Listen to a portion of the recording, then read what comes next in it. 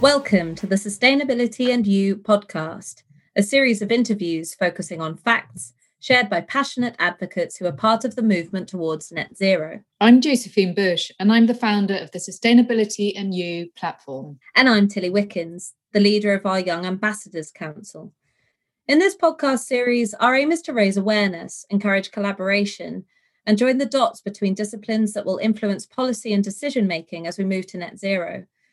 We are aiming to bridge the gap between silos and generations, strengthening the lines of communication with a small, influential community of people who care and are passionate about how we create change.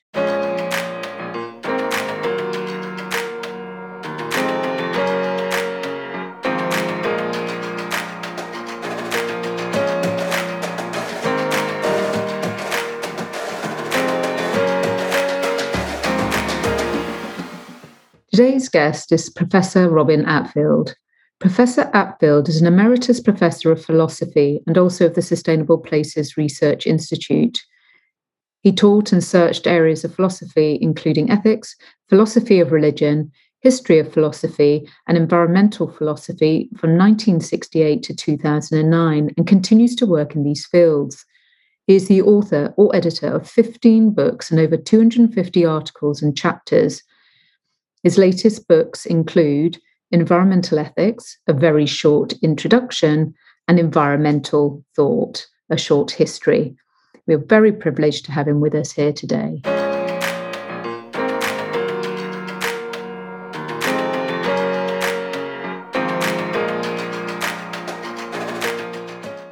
Welcome, Professor Attfield, to the Sustainability and You podcast. Tilly and I are absolutely delighted to have you with us here today.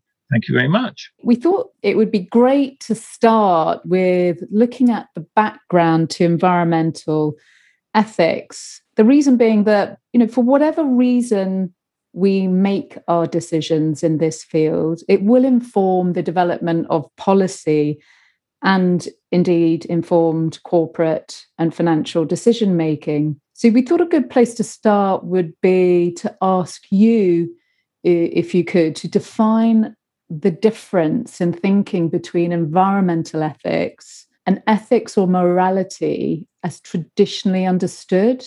And if we could pull in issues around values as well and what difference they make to this thinking as well, let's touch upon that.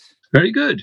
Well, morality as traditionally understood concerns what we ought to do, morally speaking, and that has centrally, though not exclusively, concerned human well-being and how to promote it, not exhaustively any more than exclusively, but because it was often concerned with the well-being of people around here and the people who either are alive now or will be soon.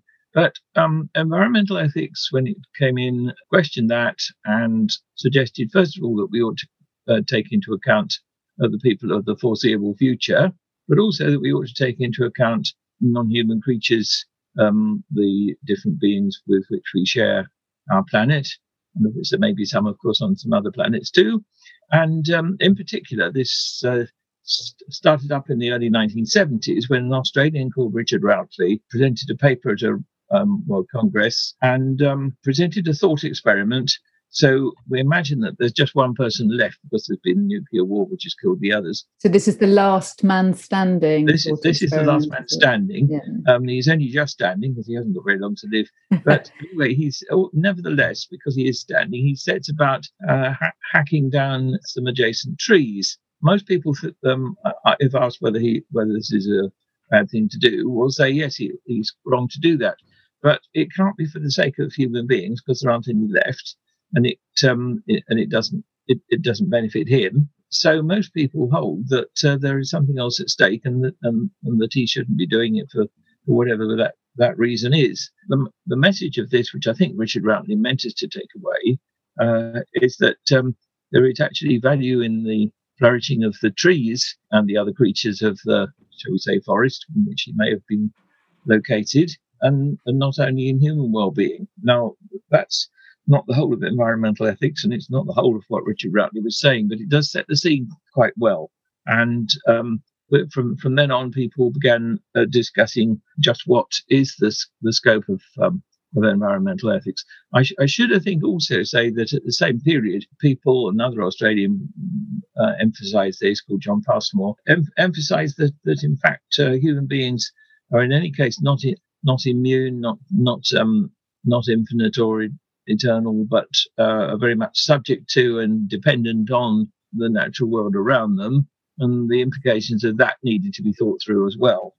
Now, I wonder if I've answered. I don't think I've answered the bit that you said about value. So let's just stress that bit. The suggestion was that not only is human well-being of independent value, non-derivative value, or in the terminology intrinsic value, but also that of non-human animals. But that would leave out a good deal of other creatures. And so the suggestion was that other living beings, or rather the flourishing of other living beings, has this sort of value as well. And we should accordingly take them into account. And not only the ones that exist now, but the ones that we can foresee. So we have this sort of concept that, Routley has espoused, and I think subsequent philosophers like Ralston and Goodpaster, which is the biocentric view that all living organisms can have and do have an intrinsic value in themselves. That's right. And when we look at that and the landscape for recognition of all things that have intrinsic value, how do we move from that to what is valuable? Because let's take the last man standing example. We can recognize that biomatter has, or bioorganisms have, intrinsic value in and of themselves, but it doesn't stop us from eating plants. That's right, and the Kenneth Goodpaster whom you mentioned pointed that out. What is valuable is what there is reason to value, and so if we accept that these things actually supply independent reasons for action of some kind, such as protection, then that begins to change how we should behave towards them. Well, there are many people who I think mistakenly hold that values are simply what people value, what is valued. In fact, there is always this aspect of supplying reasons for action, which put together lead to what we ought to do, or what there is a stronger reason to do. Quite often there will be pulls, drives in different directions, but we can derive from all that what we actually ought to do by way of either individual actions as individuals or as policy on the part of corporations and governments. And does this give us the ability to objectively assess what is of value? So the thought process there would seem to imply that we apply reason to ascribe value to things that have value, but it feels that there's an element of subjectivity to that there's an individual thought process, that my thought process could be different from Tilly's and yours. So in arriving at a consensus of what is valuable that could inform decision making, how do we create communal thoughts there? I'm not going to try to claim that it's a straightforward matter of getting it right about what we ought to do most of the time. Most of the time, our reasoning will be based on limited information and possibly questionable perspectives, where what is more immediate is mistaken for what is more important and more valuable, or supplying a stronger reason for action. But I do think that in principle, we can at least sometimes work out what we ought to do, and that when we can't, it's partly due to lack of information or confusion or cross purposes. So we don't need to infer from the fact that we have lots and lots of debates about it that there is no truth of the matter. So I want to maintain, I suppose economics also assumes this, that actually we can arrive at a conclusion about what it's best to do on balance, taking all things into consideration. And I think actually that was also part of Goodpaster's reply to the problem you mentioned earlier, because the fact that, for instance, plants are valuable doesn't in fact mean that there might not be other things which are also valuable, which might generate reason to, as you say, eat them. So that he seemed to introduce that concept of something may have intrinsic value, but not everything has the same sort of moral significance. That's right. Yes, and Budapest said that before me. So there can be degrees of value, which is not surprising if we consider things in human life that we treat to be valuable. So we may enjoy listening to a particular tune, but this doesn't count for very much in comparison with various long-term goods that may contribute to our long-term well-being. Yes, and so I think, if we reduce it to our predictable needs in the world, whether it's based on the air that we breathe or the food that we eat, whether that's animals or plants, it's easy, isn't it? It's easier to identify those things that either have intrinsic value or instrumental value to us because they satisfy our needs. So our reasoning would help us develop policies and decision making that preserve and protect those things. I go along with that. A great deal will hinge on our needs, and our needs are what we need to flourish or have well-being. But of course, not everything that is valuable will actually turn on our own well-being, and we'll have to accept the possibility that there are things that matter, but are not dependent on human interests. And I think that's one of the things which many environmental ethicists have been stressing. I quite agree with you in the role you give to reason. Yeah, and I guess it forces us also to think about the outcomes of our decisions, because we can recognize the inputs to our decision-making process, which may be the recognition of what is intrinsically valuable, exercise what we think is good reason to preserve that thing of value, but we would have to understand what the consequences of our decisions are as well to properly assess that in a very rounded way. What are the objectives? Very much so, and not only the objectives, but what actually happens, and that over a wide swathe of space and a long span of time. And that presumably this is all proportional as well. So like consumption and inadvertently destruction to a certain extent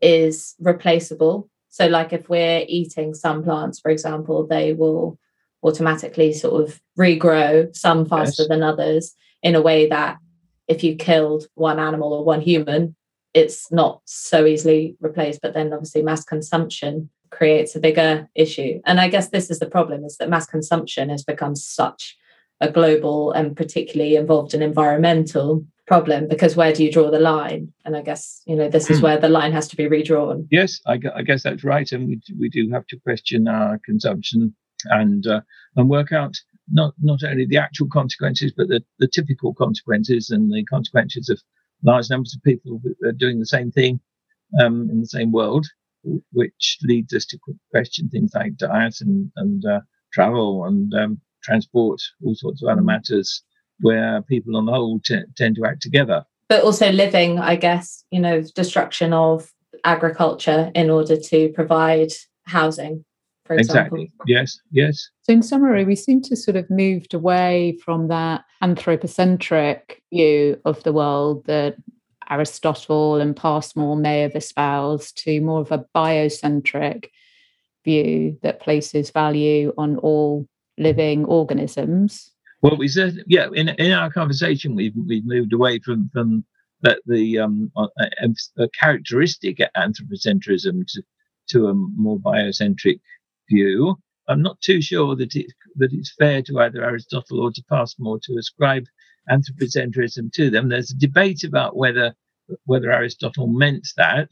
In some places, he actually just says it. In other places, he writes as if it can't be true, and he's very interested in animals. As for Passmore, you'd think for half the time that he was anthropocentric, but then he in fact emphasizes the rise of compassion for non-human animals and the history of the RSPCA and all kinds of things of that kind.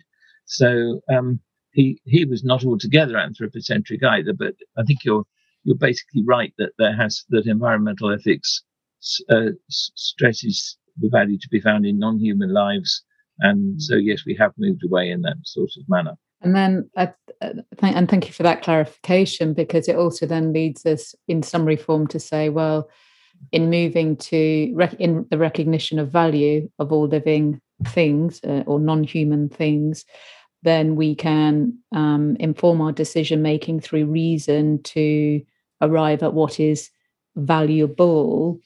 If we think about that backdrop to decision making, how do you think on a global level, in the development of policy, governmental policy, investment theses and corporate strategies, this type of thinking and understanding of what is of value and valuable can form a backdrop to the development of those policies or corporate strategies? You ask about policy development, and so this brings in the policies of both corporations and countries. And one of the important discoveries, really, not confined to environmental ethicists, but shared by them, is that the practices we support should be, if possible, sustainable, so that future generations can benefit from the same things as the same goods as earlier generations. And sustainable development, brings in a great deal about what is meant by development, and that's if you think about unsatisfied human needs, there's clearly a lot of scope for development into systems which can then be sustainable. So that is part of the answer to what you were saying. Sustainable practices, investment stances could be related to that, because it is possible to invest in policies that are actually sustainable rather than short-lived and likely to leave disused plant and great deal of waste products which we cannot recycle. Investment in sustainable practices is one of the policies. I suppose another sort of policy will be preservation. There will be, as Desgupta and the Desgupta report says, an important place for having, for example, marine reserves, where instead of trying to generate wealth from this region, it is left to itself, so species are able to continue in their own sustainable manner. You also, I think, talked about corporate strategies, and I think that brings in some of the emphases about environmental social governance strategies, which takes into account both the needs of the natural world, but also the human values which have sometimes been omitted in the corporate strategies, and governance strategies which take into account, for example, the good of employees and other stakeholders. So I think all of those come in as well, because and there's nothing to prevent environmental ethicists agreeing with that, because they don't have to give up their interest in human well-being when they take into account the well-being of other species as well. Indeed. And when we think about these strategies, whether it's from that policy perspective, investment theses, corporate strategies, we think about long-term value creation within this field. Sometimes it's difficult for humans to think beyond their own time horizons, the individual life cycle, let alone shorter life cycles, the business or credit life cycle. Why do you think business leaders should look to longer term time horizons from an environmental ethical perspective? Addison wrote that why should we care about the future? They've never done anything for us. But that is widely been countered by people pointing out that the young people of 100 years hence will have similar needs to those of the present, and come to that, the old people of 100 years hence will quite apart from us wanting to have successors to whom we hand on the things that we do and enjoy and appreciate, where there are needs comparable to our own, there is it's entirely arbitrary to rule them out because either they're a long way away or they're a long distance away in time. Why should business do it? Well, it will not always be profitable too, because I suppose the horizons of to consider what is profitable will have some limits to them. But the ethical considerations are strong and have actually long been recognised. It's just that it's in the modern period that we've actually noticed that we can do things for future generations, and we can actually make a difference. It was really only in the Enlightenment period that we noticed that we can, in the present, to some degree, change the course of history. Various Enlightenment philosophers came to almost deify posterity and see that posterity may judge us, and so we better put in a good show in order to live up to their standards. Perhaps the point is that we can make a difference to people whose lives are foreseeable. There could be human lives in a million years, but we can't make a very great deal of difference to generations that far ahead. But if you think of say the next 700 years, then we can make a very great difference to whether they will have a livable climate and a livable environment. And that being the case, that is something where there are the intrinsic value of their well-being, of those foreseeable people, comes into the picture. So we ought to take it into account. And presumably there's something about the predictability of outcomes there that's inherent in our decision making. We talked earlier about applying reason to the things that we value. So if we understand those outcomes, i.e. they're foreseeable, there's even more of a moral imperative to draw that into our decision making today. Yes, that's right. It's an imperative. That is, it's a strong reason why we should. I don't think it's inherent that we do, but the foresight makes a great deal of difference. You talked about the line of sight to outcomes there, and when we talk about foreseeability, it's almost an intergenerational line of sight. Mm-hmm. So Tilly here may look to her children, possibly grandchildren, when she's thinking about decisions that she's making. Do you think that there's a moral imperative to look beyond that time horizon when it starts to become more unpredictable what the world will look like in that many years' time, or technology may have moved on so significantly as to create an environment of adaptation to environmental changes? I see that there's a problem because we can't foresee the tastes of people, say 150 years hence, but we can very largely grasp what their needs will be, including for a non-toxic environment.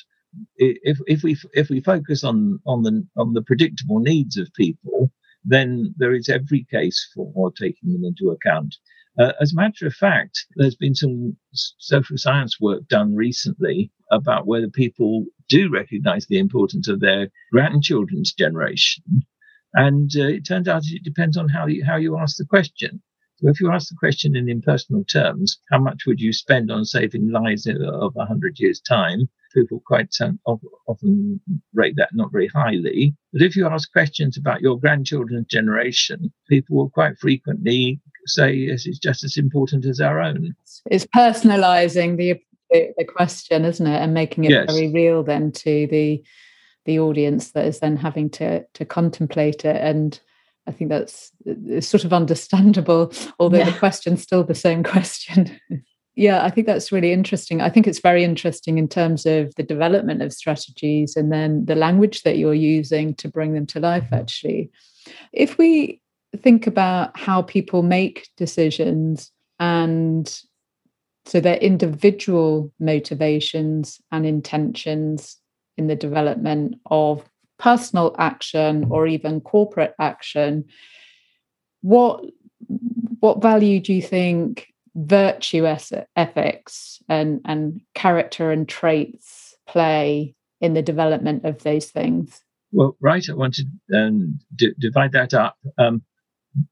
Virtues and character are extremely important. For one thing, if we're to be able to cooperate with others, we need to know a great deal about their character and whether we can trust them and rely on them. And there are all kinds of environmental virtues, really, which might include abstaining from luxury or temperance, but it might also include dependability and loyalty. So there are all there's a huge role for virtues. What that doesn't mean is that virtue ethics, which is a movement within moral philosophy, is therefore right.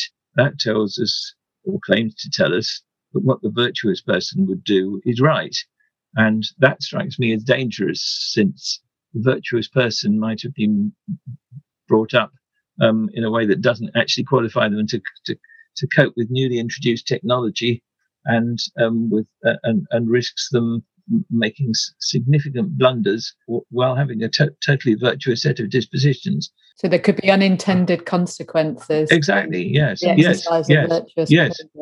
So I have reservations about virtue ethics, but I do see what a philosopher called Dale Jameson says, is that if you're concerned about good outcomes, it's probably better to try to foster good traits of character in people than to get them to reflect on each of the individual decisions that need to be made anew each time. That's also a case for having some social rules like keeping promises. So it shows there's a crucial place for the virtues, and environmental ethics can entertain and accept that without it making the virtue ethicists to have the last word. Yeah. So there we seem to have a blend of stances, don't we? The virtue has its place in the decision-making process, but it's really important to be more in control of the consequences of our decisions and not just let virtue play itself out, perhaps to unintended consequences. We need to think about the consequences. Yes, it is. I think all that's consistent with a certain kind of consequentialism, without requiring a blend of theories. But when we come to the factors that are often contrasted, such as virtues and foresight and so on, then I agree. We need all those emphases. So I can see how in the development, let's say, of corporate strategy, the definition of corporate purpose underpinned by values can be very generously informed by some of this environmental ethical history, and individuals finding touch points within it that help them develop the framework for their corporate purpose and their corporate strategies. I quite like that link up between this broader concept of ethics and the development of corporate purpose. So that's something for us and our audience, I guess, to think about as they move forward. So Tilly, I'd like to pull you in, if I may, just to maybe ask a question. And I know you had one around future generations as well. I don't know if Professor Attfield has answered that question already, because he's given some answers to future generation thinking, but he has. But you kind of were touching on it actually, Josephine, in your last point about the sort of linkage between kind of ethics and corporate strategy. And I was thinking, as you were saying it, how there needs to be quite a lot of convincing in that area, because there's such a kind of short-term capitalist focus a lot of the time, which kind of leads to, or sort of is a perfect breeding ground for a kind of dissociation of those two things.